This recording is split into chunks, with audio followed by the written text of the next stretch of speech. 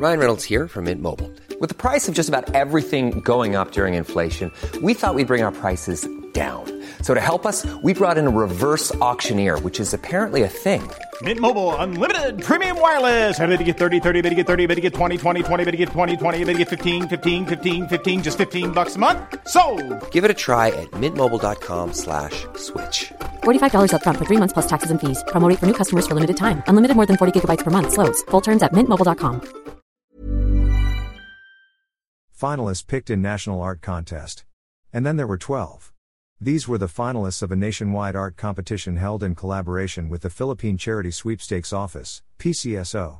The competition, with the winner receiving $1 million in cash, was launched in September with the PCSO theme Hindi Umurong sa Pagchalong.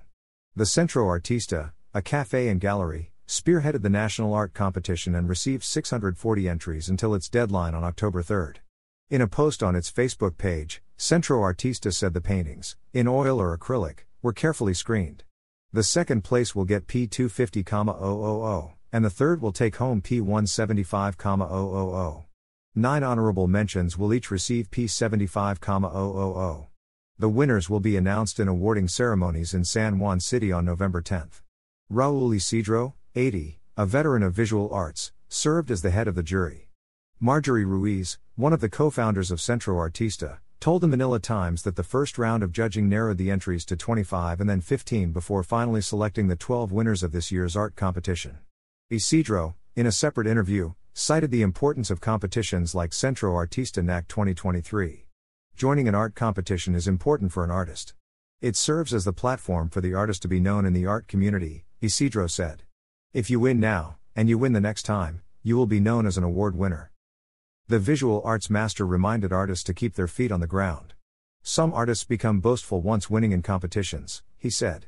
What you should do is to keep your feet on the ground and stay humble.